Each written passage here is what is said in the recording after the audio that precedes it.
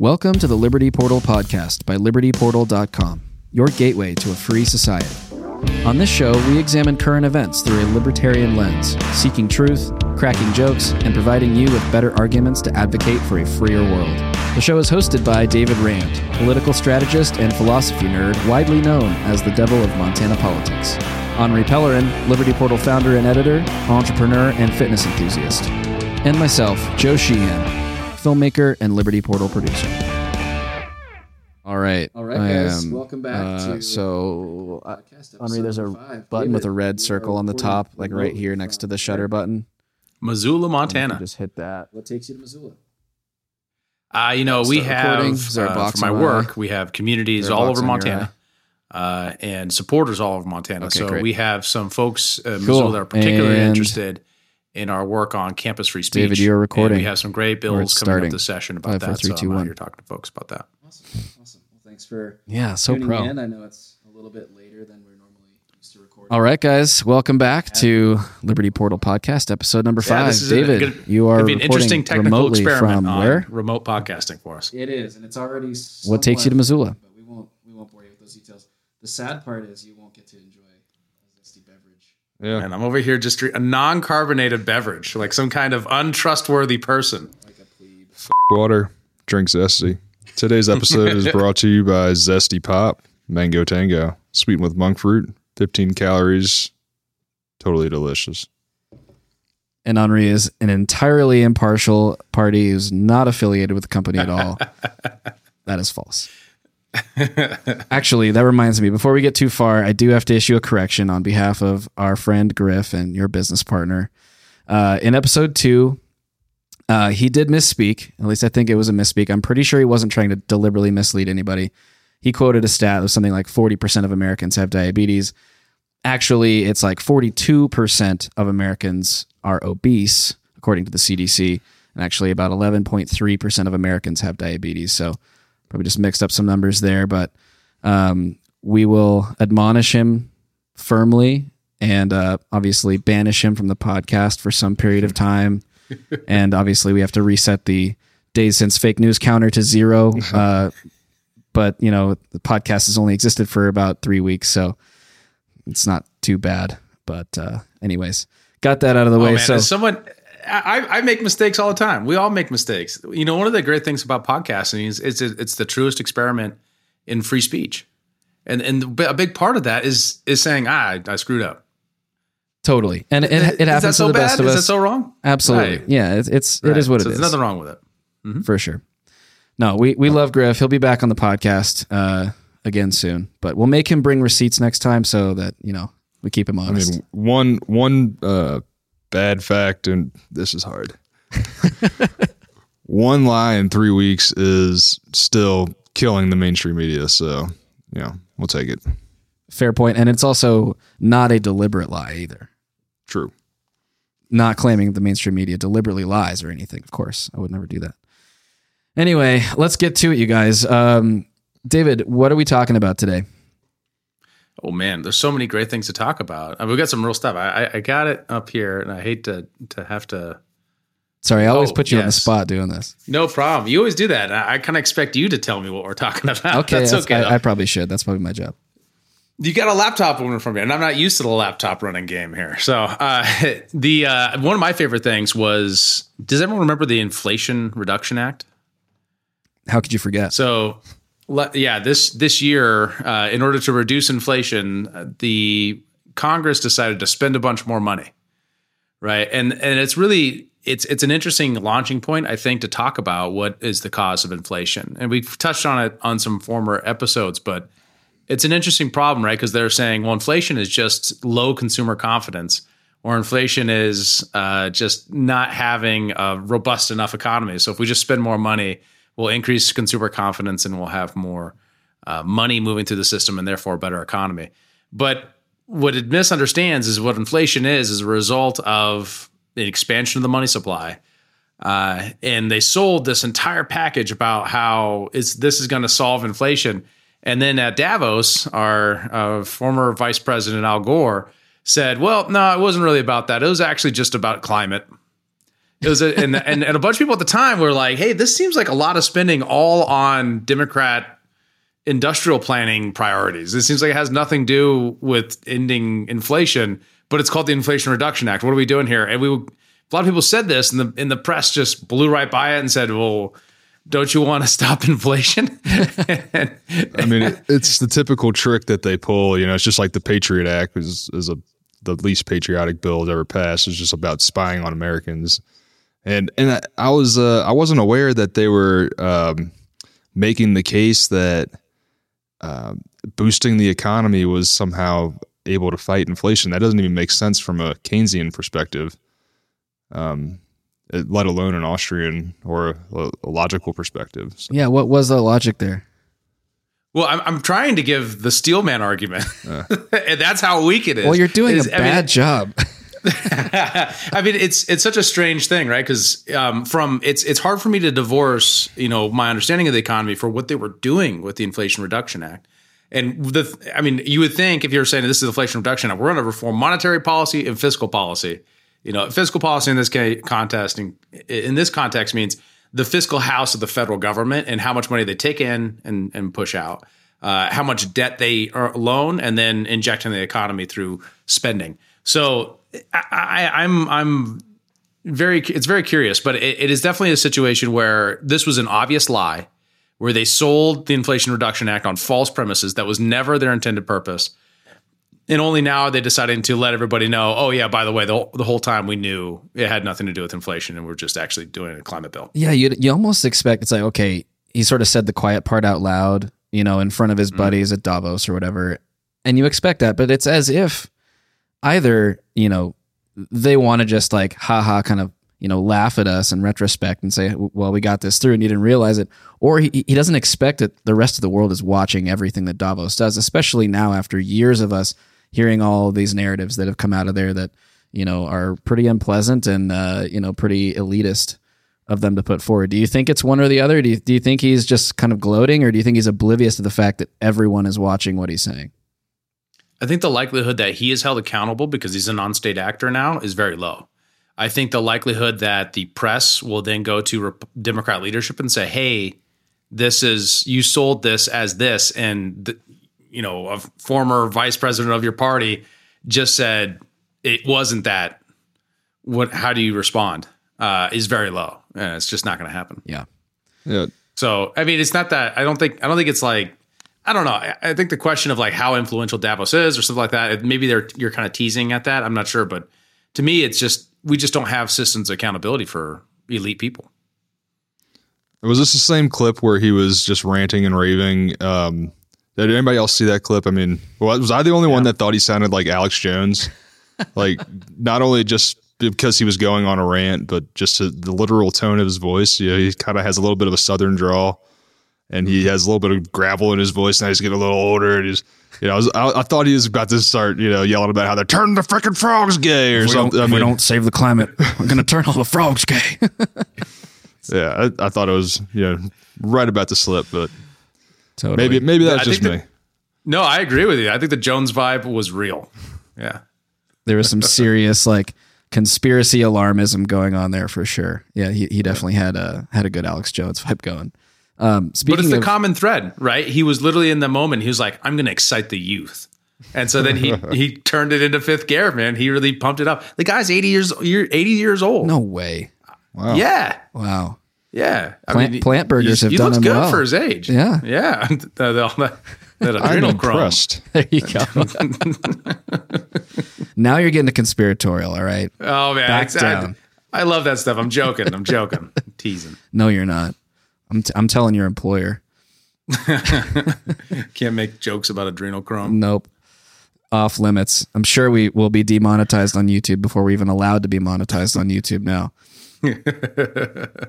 Speaking of conspiracies, though, shifting gears slightly, the doomsday clock just ticked up to 90 seconds from midnight, meaning we're 10 seconds closer, I believe, to the end of the world. Isn't that exciting? What do you guys think of that? Yeah. I'm always reminded of The Watchmen. You ever read that comic book or see that movie? Seen the movie. I'm not a comic book nerd, so I'm tap out on this one.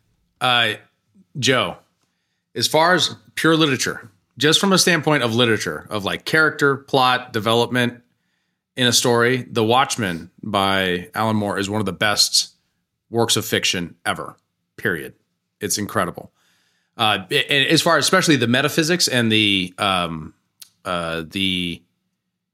ontology, the human investigation into human nature and our propensity to self-annihilate. It's fascinating piece of work on that. But in it plays on the analogy of the doomsday clock in these really interesting ways, because it was a big part of our culture at one point. You remember back during 9/11, everything was a code orange or red or green or whatever, and it just became part of our culture. I don't really know what I think. COVID policy might be our current parlance. Like all of a sudden, everyone became epidemiologists. Well, back in the 1970s and 60s, the doomsday clock was a big part of that. It was a way to think about, like, everyone knew how nuclear weapons worked, and everyone knew how likely the threat was based upon this idea of this clock. But one of the interesting things I saw about that story was a lot of the titles of the Western coverage was all about how the unprovoked attack from Russia was the cause of this clock change. But when you read the actual comments from the scientists in this, they are much more nuanced. It's about both the response of both the invasion by Russia, which is bad, and they condemn it, and America's obvious uninterest in not pursuing a diplomatic solution, in Ukraine's complete disinterest in pursuing a diplomatic solution, and the rhetoric around these things, not to mention the throttling up of things like what happened today with selling tanks. We now have hypersonic missiles on a battle cruiser moving through the seas towards us too. We have an interesting story about that today as well. Yeah, I find it really interesting. So let's dive into those a little bit. So the U.S. officially sent tanks to Ukraine, or was it to Poland? I guess Ukraine by way of Poland. Is that kind of what happened? Yeah, so it's an interesting story, right? Because the Germans said, someone should send them some tanks. And I was like, well, you guys have tanks. You guys should send them to us. It was like, well, we'll do it if the Americans do it. Oh, so we have to do it. Okay, I got it. We have to do everything around here. Here's a little history trivia. How many wars has America got into because we were providing weapons to a combatant and then got attacked? How many world wars or just wars in general? How many wars did we get into that happened in the last 200 years? I almost want you to not give us the answer, and we'll just leave this hanging until the following episode. But I'm going to guess. I'm going to guess say 7. I was going to say 6. Wow, that's a lot, guys. Okay, are these declared wars or are these undeclared conflicts? Yeah. I'm only thinking of 2, but there might be 3. Right, and that's part of this is it might be a gap in my knowledge. Fair. But at least the Spanish-American War and World War I were both situations in which we were moving weapons, personnel, to war zones, and then had a ship blow up and then said, well, now we're getting into this war. And so is that a situation we could be finding ourselves in as we increase the amount of weapons that we're sending over to Europe? Is that increase in likelihood when we're moving tanks and people to train the use and maintenance of these tanks? It seems all but inevitable to me that we get more and more involved. I mean, it doesn't seem like sending tanks is a way of getting the United States any less embroiled in this conflict. Yeah. Right. I mean, it's just another way to slosh more money around at the very least, and it's certainly not going to de-escalate anything. And I guess, going back to the doomsday clock, it just makes me think about how while Trump was in office, everybody was up in arms about how he's going to bring us to the brink of World War III, and now here we are. And it seems as if those same people are now cheering for this, as if they almost want us to be involved in the next catastrophic world war. So that's crazy. And so, right. True. I mean, how quickly hearts and minds change from one administration to the next. Although, not much has changed in policy, really, it seems like. Although I guess, I don't know, Trump did some good things for foreign policy, right? He started our withdrawal from Afghanistan. Obviously, Biden finished it, so to speak, in a rather haphazard manner. But, I guess it begs the question, what's the end game? Like, what are they planning on, right? Are they planning on a hot war with Russia? Is that really what the people pulling these strings want to happen? I mean, I would say Biden, but I don't think that Biden is actually making these calls. I think it's his broader cabinet and advisors and everything. I would think it has more to do with just creating a black box that money could go into, and people don't really know what's going on. It's just as soon as we get out of one war, we get into another.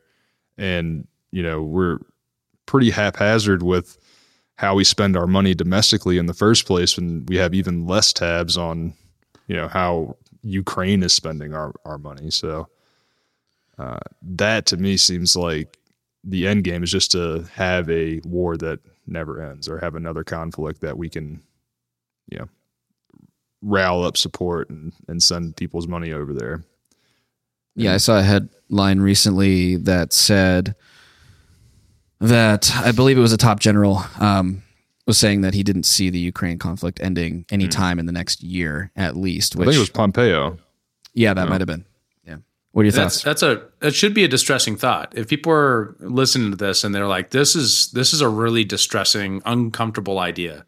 The idea that you have the most powerful institution in the history of the world with the power to blow up and ruin the planet's survivability for carbon-based life forms forever. And there's no plan. There's no one at the wheel. There's no one steering the ship. We're just going loose out into the wild blue yonder with a megalomaniacal like commitment to spending money for itself, for its own sake. That means if you feel that way, you've gotten a moral calculus still. You are sane.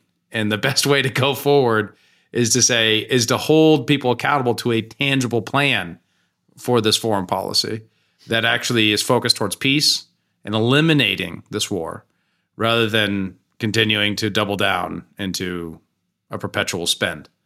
Well, I'd like to ask you both, to that end, for people that do feel like they are sane and that this foreign policy that we're embarking on is absolutely insane, but feel out of control, feel disempowered to do anything about it because we see tens of billions of dollars repeatedly going into this conflict, even though I think the vast majority of Americans disagree with that. I don't know if polling supports that, but I mean, I know that I disagree with it personally. I don't feel very empowered to change this scenario at all. What would you say to people who feel that way? The first rule of politics to make change is to get organized, get with other people, find those other people by first speaking out to the networks that you have influence on, getting into the larger community beyond your more intimate networks, discovering who those people are and meet with them. That's the first thing. No change ever happened bottom up by individuals acting in isolation. It can happen when individuals act in isolation to find larger groups of people and to organize with them. You start an entrepreneurial effort, a podcast, for example, and you start talking about things that are really concerning to you, and then other people coalesce around that. That's how change happens. But real political change doesn't happen top down in a singular column like that. It happens from a more bottom up. We're talking civil rights, ending slavery, ending the draft, even more academic and more high-minded things like deregulating the airlines in the late 1970s. Each of those things happened by groups of people articulating what they were concerned about, casting a better vision for the future, and then holding public officials accountable to that vision. It both, and I'm honest, I'm not actually pitching what I do for a living, although it's a pretty good summary of kind of what AFP does. It's more has to do like, hey, on the issue of foreign policy, I don't know who to go for that. Someone needs to start that organization, perhaps. If all of a sudden there were peace rallies like there were in 2007 and 2008, that would change the calculus on Ukraine. But that's up to everyday people hearing the message and making a decision, making a change in their life to say, I'm going to spend some time on this. I would sort of push back against that a little bit. I mean, not to say anything you said was wrong per se, but the peace rallies in 2007, 2008 got Barack Obama elected and led to more wars. And really the only purpose of those rallies was to just, rally against President Bush for good reason. And I would say if anybody's out there listening wants to get serious about ending a war, it's not going to be a Democrat or a Republican. Even though Trump was the first president in 40 years not to start a new war, I doubt he would be able to end this one. But if you want to get serious about ending a war, you got to get into the Mises Caucus and let's get Dave Smith elected. As naive as that might sound, I mean, it is the only serious candidate that's going to end a war. Let me make a note too. It did actually stop a war. It stopped Obama from invading Syria in 2013 with troops on the ground. Yeah. So we had a much lighter touch in Syria afterwards. I'm not endorsing that policy, but it was the peace movement that put him into office, kept him from being more aggressive than he otherwise would be. You're right. He was a complete liar on all these things. But I was in DC in 2013 when the so-called gas attacks happened that turned out to be BS. When Obama said there was this red line, and then they went over the red line, and then he started accelerating towards war, and then the Capitol was flooded with peace protesters saying, no, not again. And he backed off. Like it's completely different dynamic because of that. Now, we still ended up getting involved in that war partially because of Hillary Clinton. Definitely check out Scott Horton's book, Enough Already. But it's not, and that story is complex from there. But no, it would have been a completely different situation. We would have had Iraq 2.0 with a full-scale invasion and regime change rather than a CIA operation with McCain and all this other stuff that happened. So that would have been far worse. Now, don't get me wrong. I'm not saying endorsing Barack Obama with your peace movement thing. But no, these peace marches, and I'm a little bit older than you, brother. So from what I remember of them, they started far earlier in 2007, 2008. They were going all the way back to 2005. These things were all over the place for 4 years of his second term. And it wasn't all partisan. A lot of these things were very much nonpartisan, ideological, movements. Now these get diverted into people, and people get obsessed with like a figure, and then that figure lets them down. Yeah, I totally agree. I think that's actually what we're experiencing with Trump right now, in the kind of the right wing, old right pro-peace movement, is they don't know where to go because they don't have a main figure. I'm definitely all for peace rallies and peace marches. I just think those ones during the Bush regime were largely leftist activists who don't give a damn anymore about ending wars. And, they only rally now for,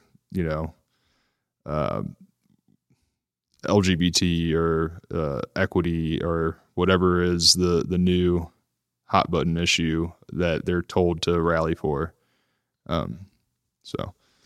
Yeah, and I was going to ask you both really quick. I mean, to that point, do you think that we are in a place similar to 07, 08, where enough of the population are opposed to this war or just war in general versus those that are actively, ardently supportive of this war for whatever reason, to actually make a movement like that successful?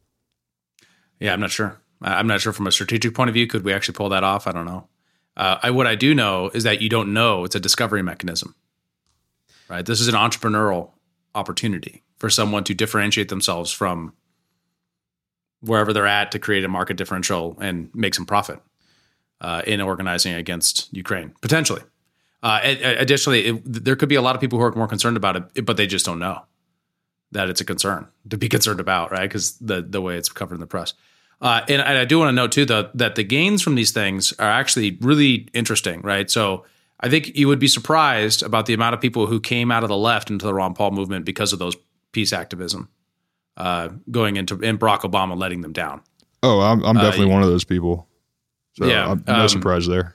Yeah. And there's a lot of it's an interesting thing, right? Because people get interested in an individual and then they discover philosophy, right? Or they get interested in an issue and then they discover an individual and they get into philosophy.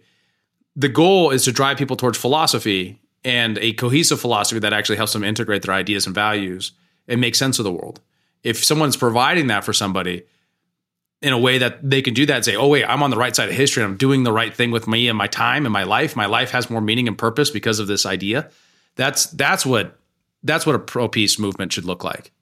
And then it's going to get eaten up by politicians and people who try to take advantage of that opportunity. But that's not a bad thing. That's just a component. That's just human nature.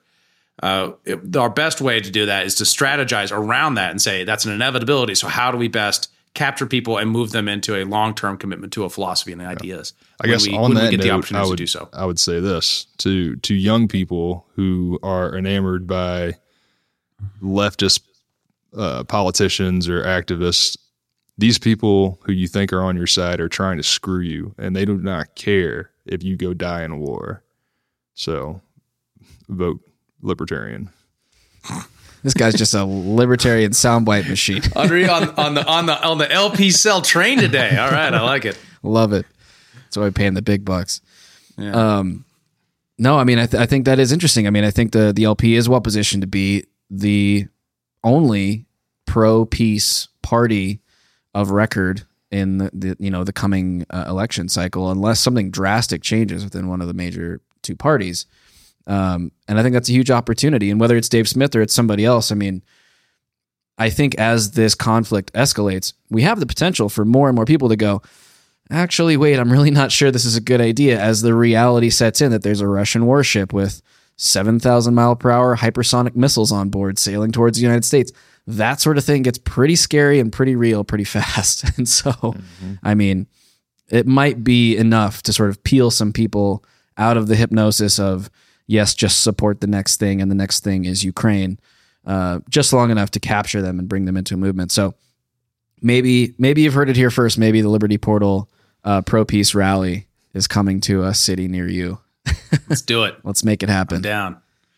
We kind of rallied through all the political stuff. I mean, the last thing we have here is in sort of the economic and finance news, Senator Josh Hawley introduced the Pelosi Act to stop insider trading in Congress, which I, for one, think is a great thing.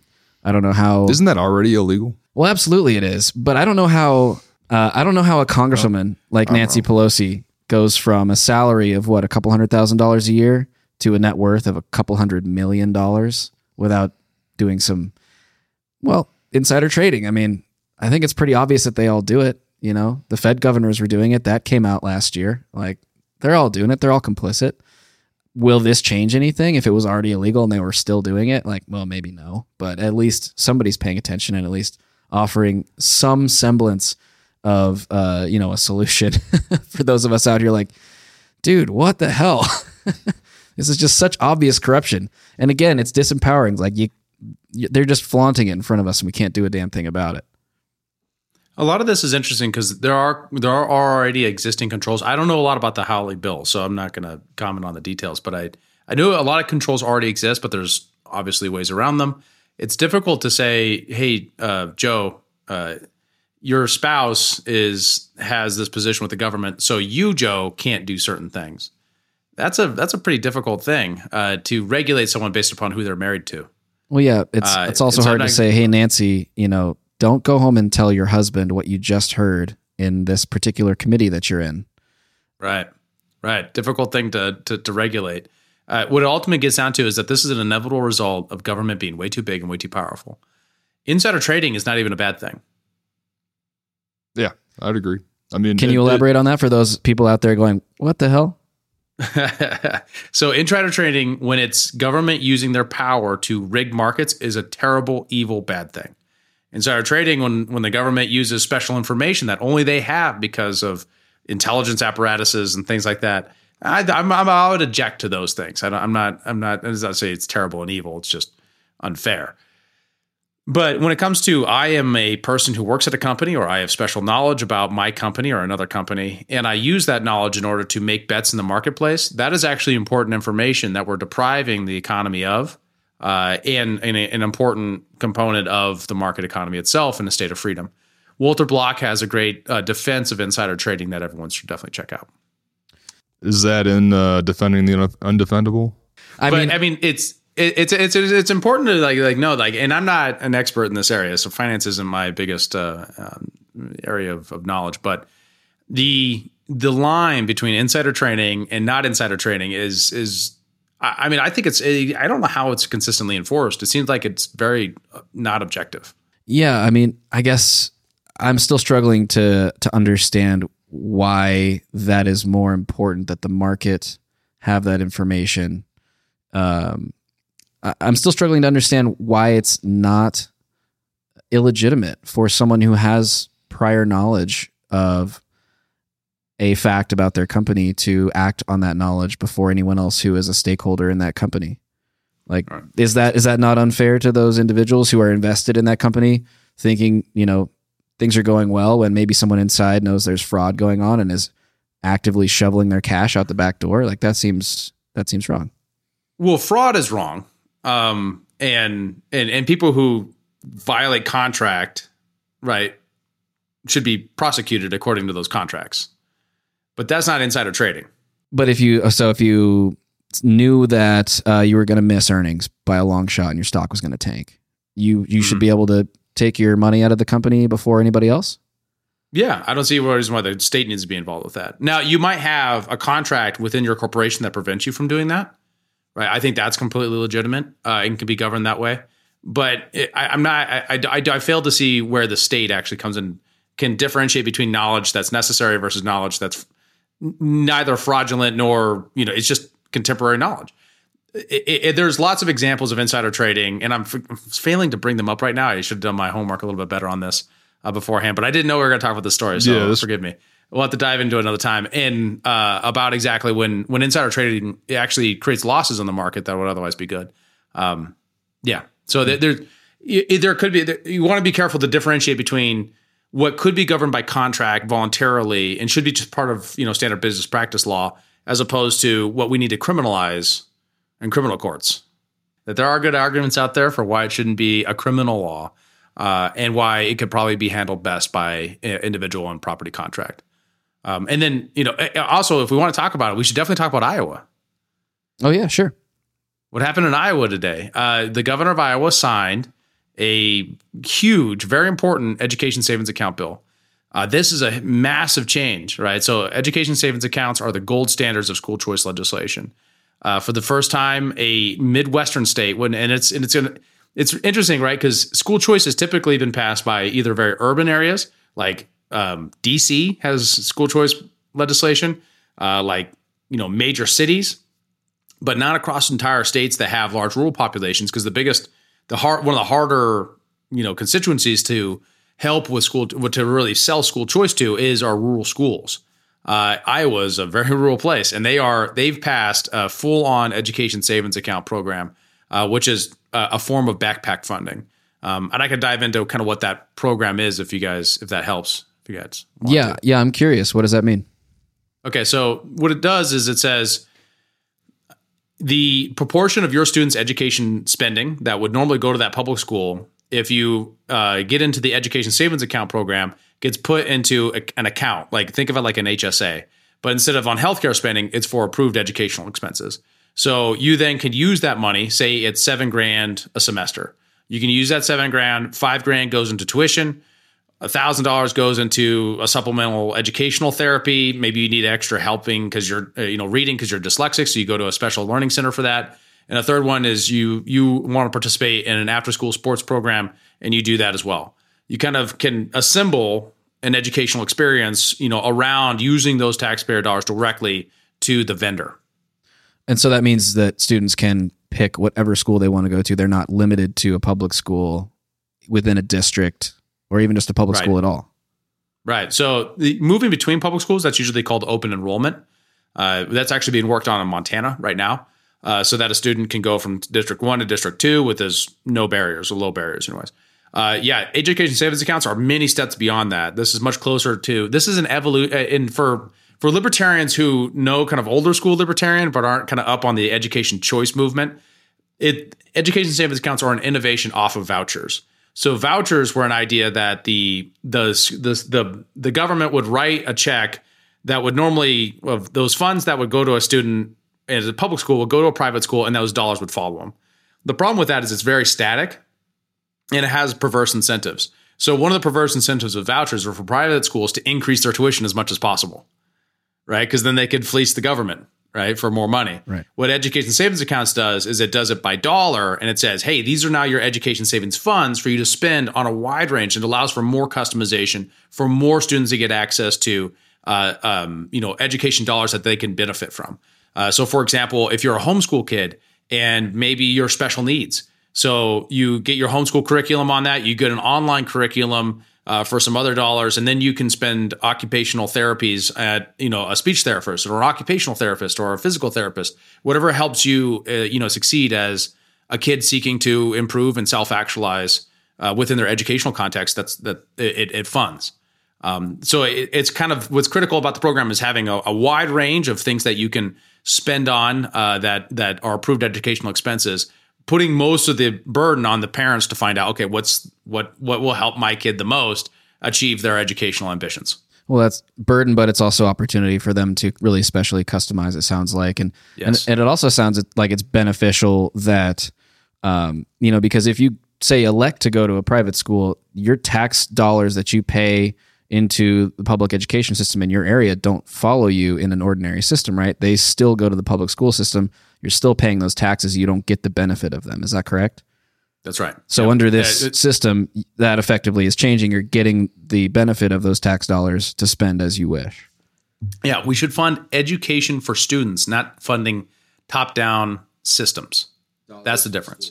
Yeah. One is focused on the individual child and their individual education. The other one's focused on funding systems to treat kids like a factory item, just stamping out education like a factory model, when what we really want is a craft model. What we want is a model that says every individual student has unique needs and isn't going to, in the same educational approach, is not going to work for every kid. Some kids are going to succeed more in a Montessori or in a homeschool or in a small group program. Others are going to be Waldorf or want to do something more, a military school or a Christian academy or these sorts of things. So the kind of the breadth of both like selecting values that matter for parents, as well as like emphasis. So some charter schools or other kinds of private schools are much more focused on internationalism and like teaching kids about other cultures and art or engineering and science and math. There's a wide range of that. And one of the interesting things about school choice, especially education savings account, is it creates the opportunity for entrepreneurism in this area. Where if you're in a rural place right now that's underserved because you have a little monopoly that everyone has to pay into, once you have education savings accounts, you can say like, well, how can I create a product that would help a rural kid in this environment to be able to get access to education that they otherwise couldn't? I can go after those dollars as an entrepreneur and then go capture and provide a service. That seems like a really great thing. What led up to this opportunity happening in Iowa specifically? So this is Iowa is just the most recent state, and a whole bunch of states that have been passing radical education choice legislation. So we had Arizona, New Hampshire, and West Virginia all pass within the last 2021 and 2022. That's awesome. Huge movements. And before then, education savings accounts were small, limited experiments in some small areas around it. Well, you want to dig into this, listeners, definitely check out edchoice.org. They have a full breakdown of every school choice program in the country, and it's in its virtues and its vices, what's good about it, what's not good about it, and kind of how to make it better. And it's a great opportunity, great platform for activism and advancing school choice issues. Montana is working on something, obviously, they said was a few steps behind this, but are other states currently working on similar legislation? Mm-hmm. I know Utah's working on it. I know there's some other kind of states up in the South and Northwest that are also working on it too. Awesome. I can't remember which ones though right now. But yeah, I know a lot of legislation, and really why those other states also got that momentum was COVID. A lot of people saw what their kids were learning in school in 2020, and they're like, I do not support this. And then other parents were, saying like, this workload is just silly, and I don't understand what my kids are learning.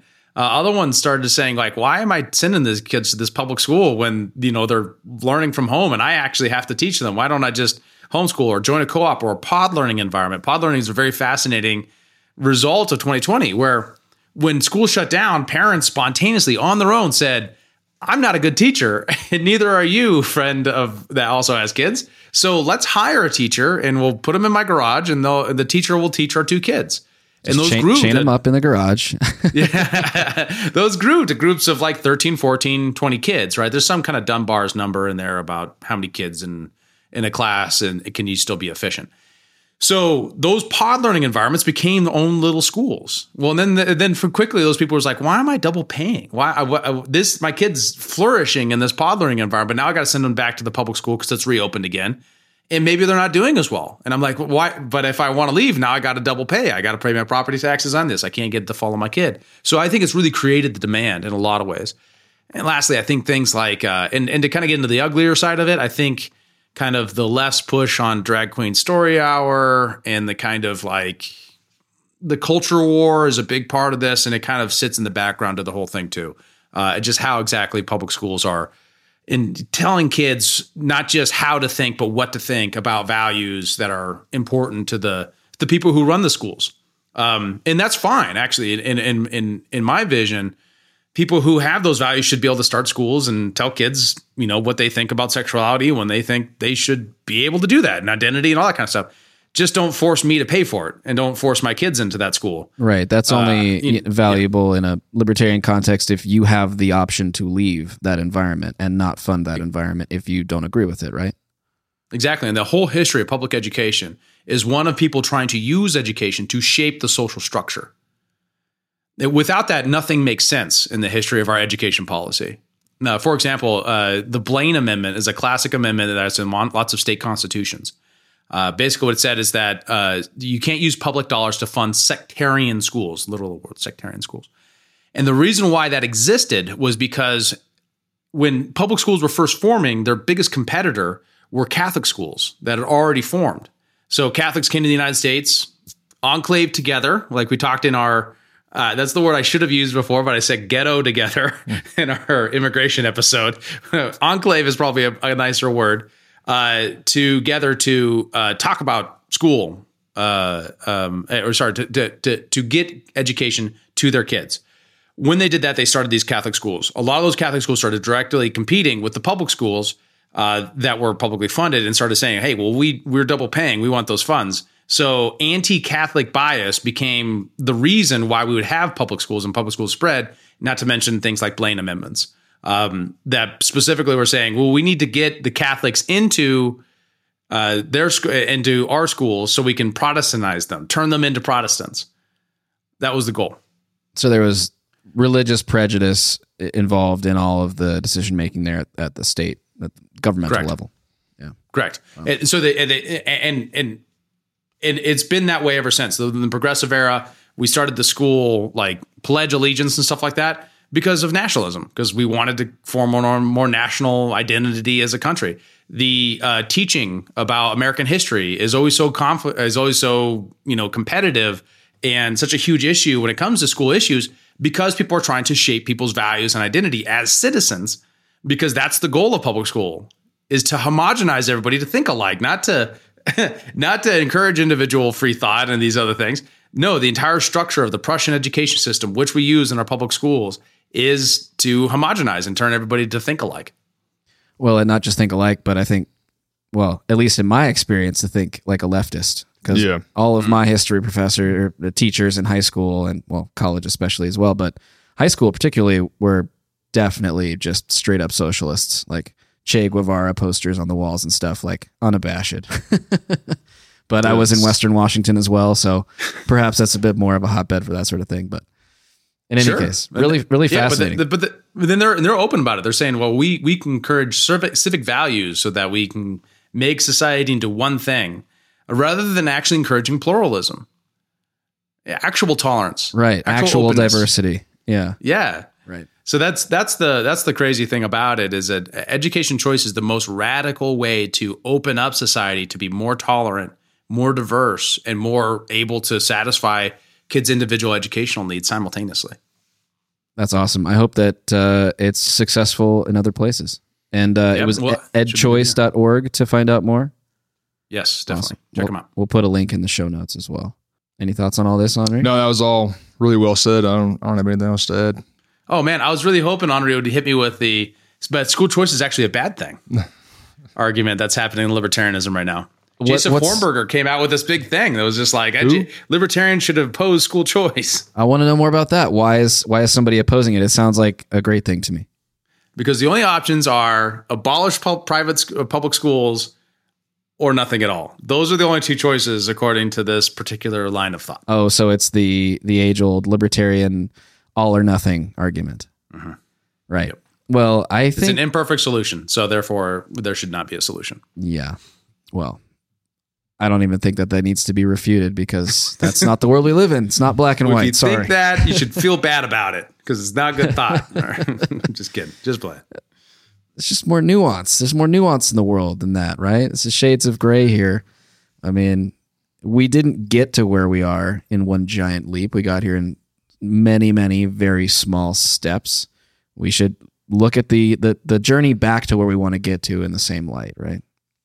My personal project throughout my entire career, since I first came across these ideas and got excited about them, I wanted to dedicate my life to advancing them, was trying to articulate the way to get there, right? And the best way the most succinct way I've been able to try to formulate this is to say we need to talk about big ideas that are radical and interesting and will change the world, while advocating and being willing to take the steps to implement real change in our lifetime so that we can demonstrate how our principles make the world a better place. And every time we do that, to say, hey, there's this problem, this housing crisis, this education crisis, this foreign policy problem, this immigration problem, and we say the ideal vision is this, and it's a long ways, and it's hard to imagine, and we got great arguments for those. And then in the meantime, we should support this bill and this thing that get us 20%, 30%, 80% of what we're doing.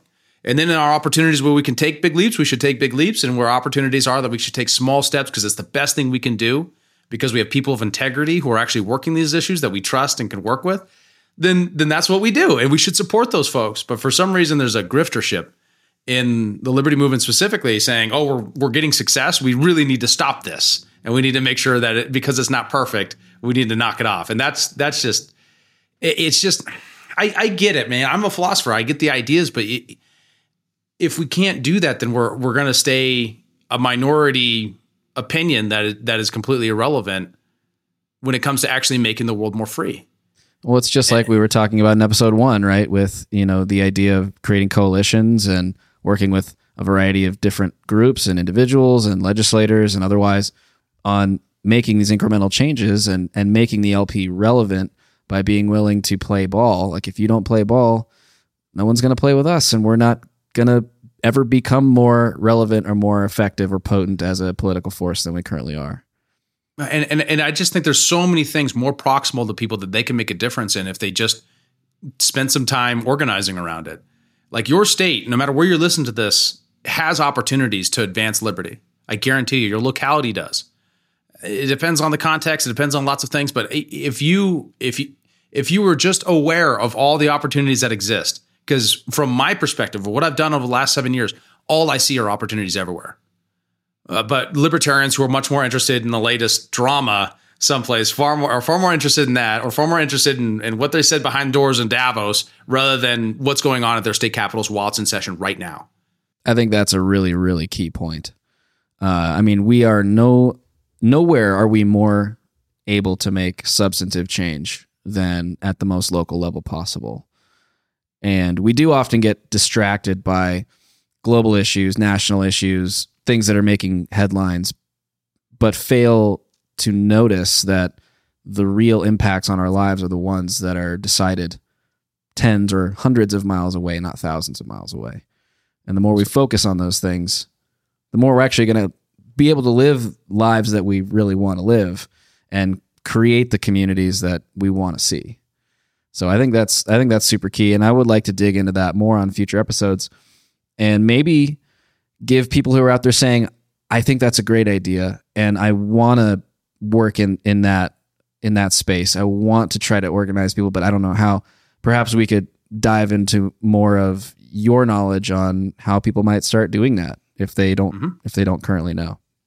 Right. Yeah, totally. I think there's lots of opportunities in that space, and we should definitely talk about it. I call it victory theory. I talk about theory of victory, how to build a libertarian case for how we advance our ideas that are coherent with our worldview and how we think the world works, rather than contradictory to it.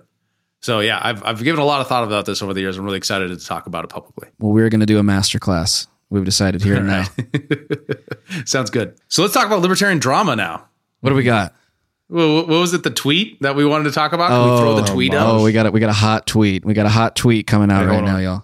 So right after I denigrate this, of course, we're going to talk about it because this is the spice, man. This is where the heat gets brought in. We're not talking about education choice policy anymore. We're talking about real stuff. We're getting into the real weeds here. This Daily Wire goofball saying some goofy stuff. Hayden Clarkin says, "I'm just in awe of Singapore's airport," and it's a picture of, or it's a video of a beautiful glass structure with trees and these light rail trains going through. And Matt Walsh tweets in response to this, "Singapore is able to have nice things in part because they execute drug dealers by hanging and arrest even petty vandals and thieves and beat them with a cane until they bleed. We don't have nice things because we aren't willing to do what is required to maintain them." Yeah, I don't even know where to begin with how horribly wrong that is, but I couldn't agree more. I am going to try to steel man this a little bit. And also it does strike home to me as well, because growing up in the greater Seattle area, that city was so beautiful and clean for so many years of my childhood and adolescence. And going back there now, it is unrecognizable due to a myriad of factors, not least of which that the police there are not allowed by city council ordinances to actually arrest or incarcerate criminals that, well, commit crimes, like steal things and shit on the street and, attack people. Like, they would arrest them, and they do, but they're just let out immediately. So I do see kind of where he's coming from on this, especially in America's urban centers that are more of the sanctuary city model, where we kind of just let drug abuse and homelessness run rampant without real solutions to that problem. I guess what I would say is it's so just looking at the world through a straw, because aside from a few very draconian laws that Singapore does have, it's one of the freest economies on earth. And that is why they're able to have this miraculously beautiful airport, is because for the past 10 or several decades, they've been one of the top 5 economies on the planet.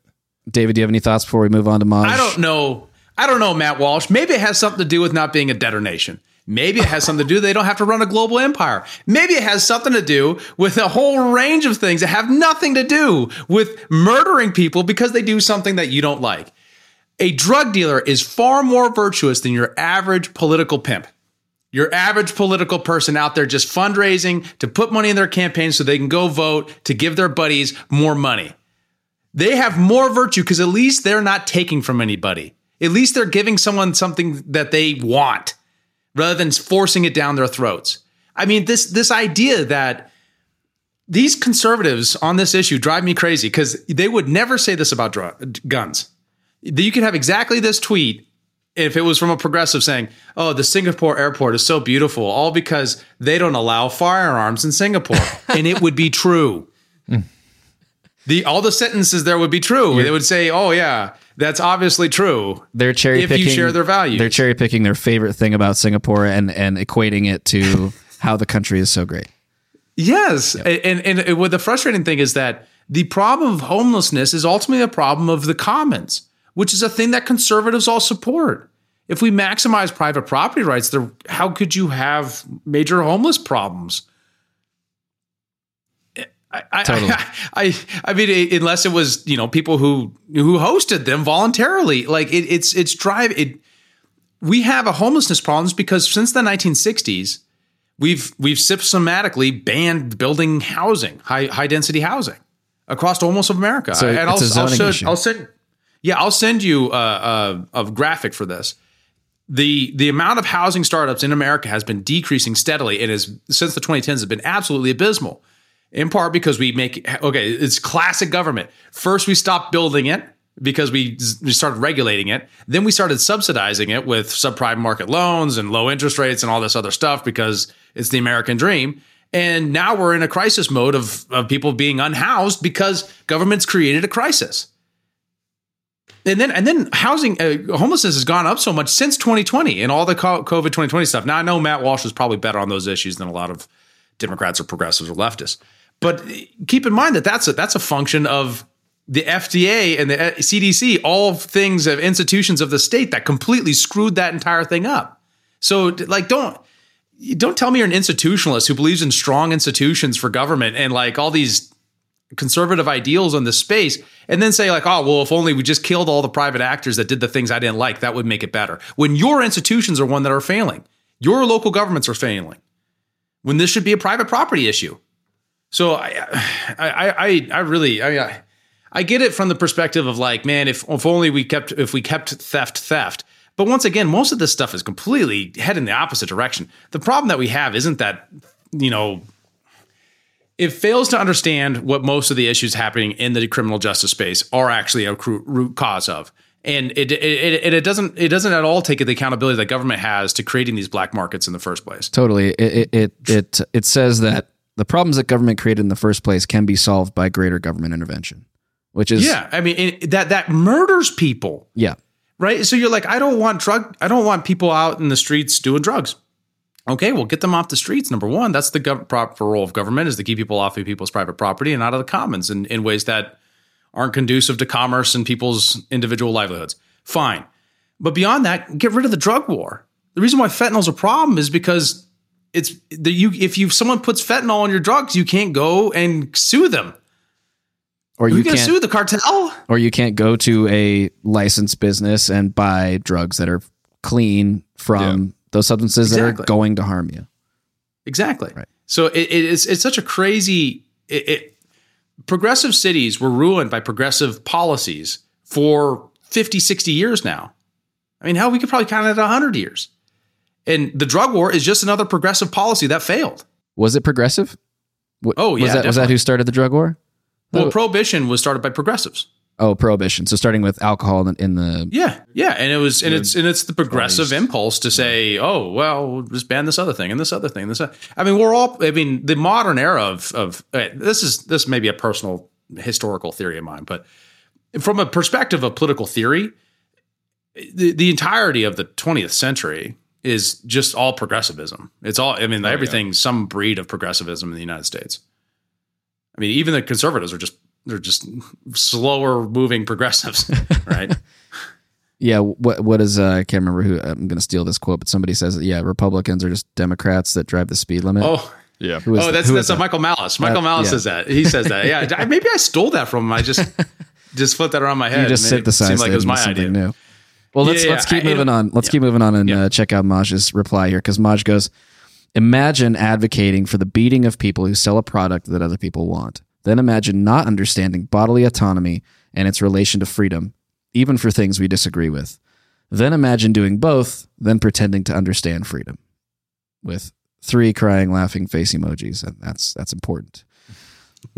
Because that's such a great reply, but Matt Walsh comes back at him saying, imagine looking at our cities utterly ruined by criminals and drug traffickers and excusing it on the basis of, quote, bodily autonomy. Also imagine being a grown man using laughing face emojis while trying to engage in a serious debate. First of all, I wouldn't call anything ever done on Twitter a serious debate, just from the get-go. But fair, all right, but fair. What do you guys think of this reply from Matt Walsh? Boomer. It's just the most boomer thing I could imagine. Just, dude, you're on the internet. Yeah. This isn't an Oxford debate. You're on Twitter. Seriously. Of course you can use emojis. Seriously. Like, I'm going to go police your use of smiley faces. What is this? Yeah, it's essentially an ad hominem attack to, sidestep the issue and not want to take on his argument. What's wrong with anything that Maj says? All he did was put part of Maj's argument in quotes as if that's some kind of argument. Well, right. And also calling out bodily autonomy when I bet you he's used that very argument on different subjects. Yeah. Like vaccines? I mean, one of the interesting things here is that I see, like, kind of the meta thing happening here is conservatives like to use libertarian talking points to win elections and to gain audiences. And then as soon as they get an audience and some power in an election cycle, then they tilt against that and they say, well, actually, we should just hang all the people I don't like. Yeah, Totally. And what it's making me think is just like, it drives me nuts all the time. I mean, I feel like these days conservatives are more aligned, or libertarians, I should say, are more aligned with conservatives. And so we get kind of labeled as conservative light. And, in other times, conservatives will look at us and say, oh, well, that's just liberal light. Or I've been accused of being a liberal or of being a conservative or this, that, and the other. And it's completely the other way around. I mean, we get called fiscally conservative and socially liberal as libertarians, when really it's the left that pretends to be socially libertarian and the right that pretends to be fiscally libertarian. I like that. We need to start flipping that language on its head. That's good. Well, it looks like there was some more activity on this little Twitter spat here. And I'm not sure. I guess he replied to himself here. Looks like Matt Walsh replied to himself. I know Maj had some a reply to that previous comment about imagine looking at our cities. Yeah. Okay, yeah, he did. So he says, lame attempt at a deflection from your authoritarian viewpoint. You should leave America and move to Singapore since it's in alignment with the lack of freedom you seek. Interesting. Okay. And then, it appears, I don't know exactly what did Liam, our friend Liam McCollum, weighed in here. Imagine being a conservative that acknowledges how gun control relates to black markets and crime and not seeing how the same phenomenon occurs with the drug war. Also imagine being a conservative and not seeing that the drug war is a proxy for the larger war against guns. Now, Liam is totally right about that. And it's absolutely ridiculous that conservatives can believe that you can just treat America like a giant prison and just keep everybody, all the things that you don't like out, and people won't. They can't even keep drugs out of prisons. Not to mention, there's actually pretty substantial studies in this area when it comes to comparative politics, when it comes to specifically comparative policies in justice. So harsh penalties don't necessarily mean better outcomes when it comes to when it comes to people committing crimes. The better predictor isn't a harsh penalty, it's consistency of enforcement. So when we talk about like theft, for example, theft in areas where they often talk about, they legalize theft, that's actually not usually very accurate. Usually what happens is they're reducing penalties because incarcerating people is far more expensive than not incarcerating people, right? So they're trying to save tax dollars. Now, what they should be doing is saving the tax dollars on reducing the amount of time people serve in prison or the kind of on-ramps to incarceration. They should focus on reinvesting those dollars, when this is a percent that doesn't have a reinvestment, in consistency of enforcement. So if you know that your petty theft is going to be prosecuted, you're more likely not to commit theft. But if you know it's unlikely to be prosecuted, but if it does, the penalties are very high, you're much more likely to do theft. Does that make sense? Totally. Yeah, so consistency enforcement is the underinvested area in criminal justice. The penalty, the harsh penalties, is typically where we go because it's emotionally satisfying in a paradigm of you can either be soft on crime or hard on crime, when that's a completely false paradigm. What we need to do is be able to make sure that the incentives are to not do crime that matters, rather than diverting police resources to things like, giving someone a hard time for selling somebody psilocybin, or, giving someone a hard time for, selling marijuana wasn't a problem. It's still a problem in some states in the union to this day. Incarcerating people for nonviolent drug offenses for that. And then associating that with an open air drug scene in LA after spending, I was redoing research today, and they were building homes for the homeless in LA. Each unit was $900,000. Yep.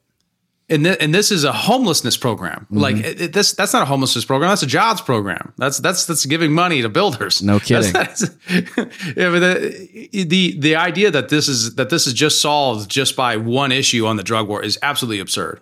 Well, I think Maj got the upper hand in that one. I think Matt Walsh made himself look pretty uninformed and pretty authoritarian. And definitely. I mean, I liked Matt Walsh prior to this tweet. I mean, I enjoyed his content. I think he has some solid opinions, but he definitely lost me on this one. I would assume that this is like many things, a situation where people who agree with Matt Walsh think that he won, and people who previously agree with Maj think that he won, and nobody's really having their opinion changed much in one direction or the other. I mean, unfortunately, I did have my opinion changed. Like I said, I mean, I think Matt Walsh's work with What Is a Woman was, I mean, really compelling, and I enjoyed that. But I think you would probably be somebody who was already having, sympathies for both people here, so you had to pick a side. But somebody who's a typical conservative, are the boomers, for lack of a better term, and those people probably think, oh yeah, Matt Walsh made a great point, and who the hell is this guy? Yeah, and we should totally execute the drug dealers. I mean, you're right. That's a very conservative boomer perspective, isn't it? Yeah, unfortunately. Yeah. There you have it. Any final thoughts, guys, before we wrap up? No, I'm pumped to see you guys again, talk to you guys again. I'm excited we got this whole technical issue figured out, and excited to come back around and talk some more. Well, guys, thanks for being here. David, thanks for tuning in all the way from a few hours down the road in Missoula. And we'll see you back in Bozeman for an episode next week, hopefully. Yep. Sounds great. Thanks, guys. Good night, guys. Night. Bye. Thanks for tuning in to the Liberty Portal podcast. For more episodes, news, and Liberty-focused content, visit libertyportal.com and be sure to follow us on Twitter and Instagram. If you liked what you heard on the show, we appreciate you sharing it with your friends and giving us a review on your podcast platform of choice.